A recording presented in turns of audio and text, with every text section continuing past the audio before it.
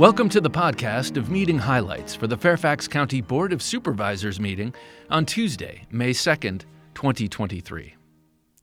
The board approved the fiscal year 2023 third quarter review package.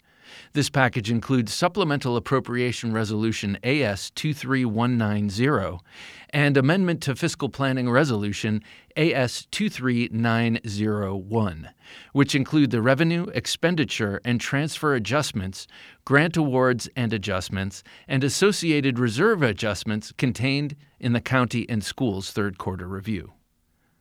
The fiscal year 2024 budget markup package, reducing the real estate tax rate by 1.5 cents and fully funding the county employee compensation plan, among other changes.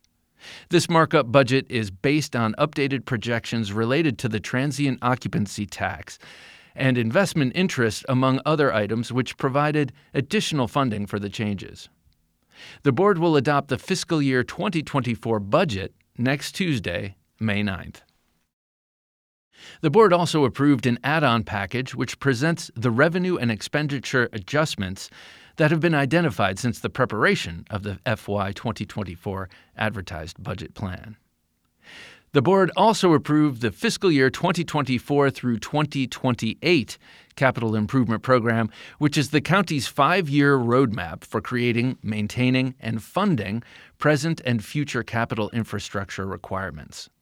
The program serves as a planning instrument to identify needed capital projects and coordinate the financing and timing of improvements, providing the framework for the county executive and the county board of supervisors with respect to managing bond sales, investment planning, and project planning. There were no presentations to community boards or individuals at the May 2nd meeting. That's all for this podcast of meeting highlights for the Fairfax County Board of Supervisors. Thanks for listening. For more information about the Fairfax County Board of Supervisors, including full meeting minutes and documents, visit the county website, fairfaxcounty.gov. This podcast is produced by the Fairfax County, Virginia government.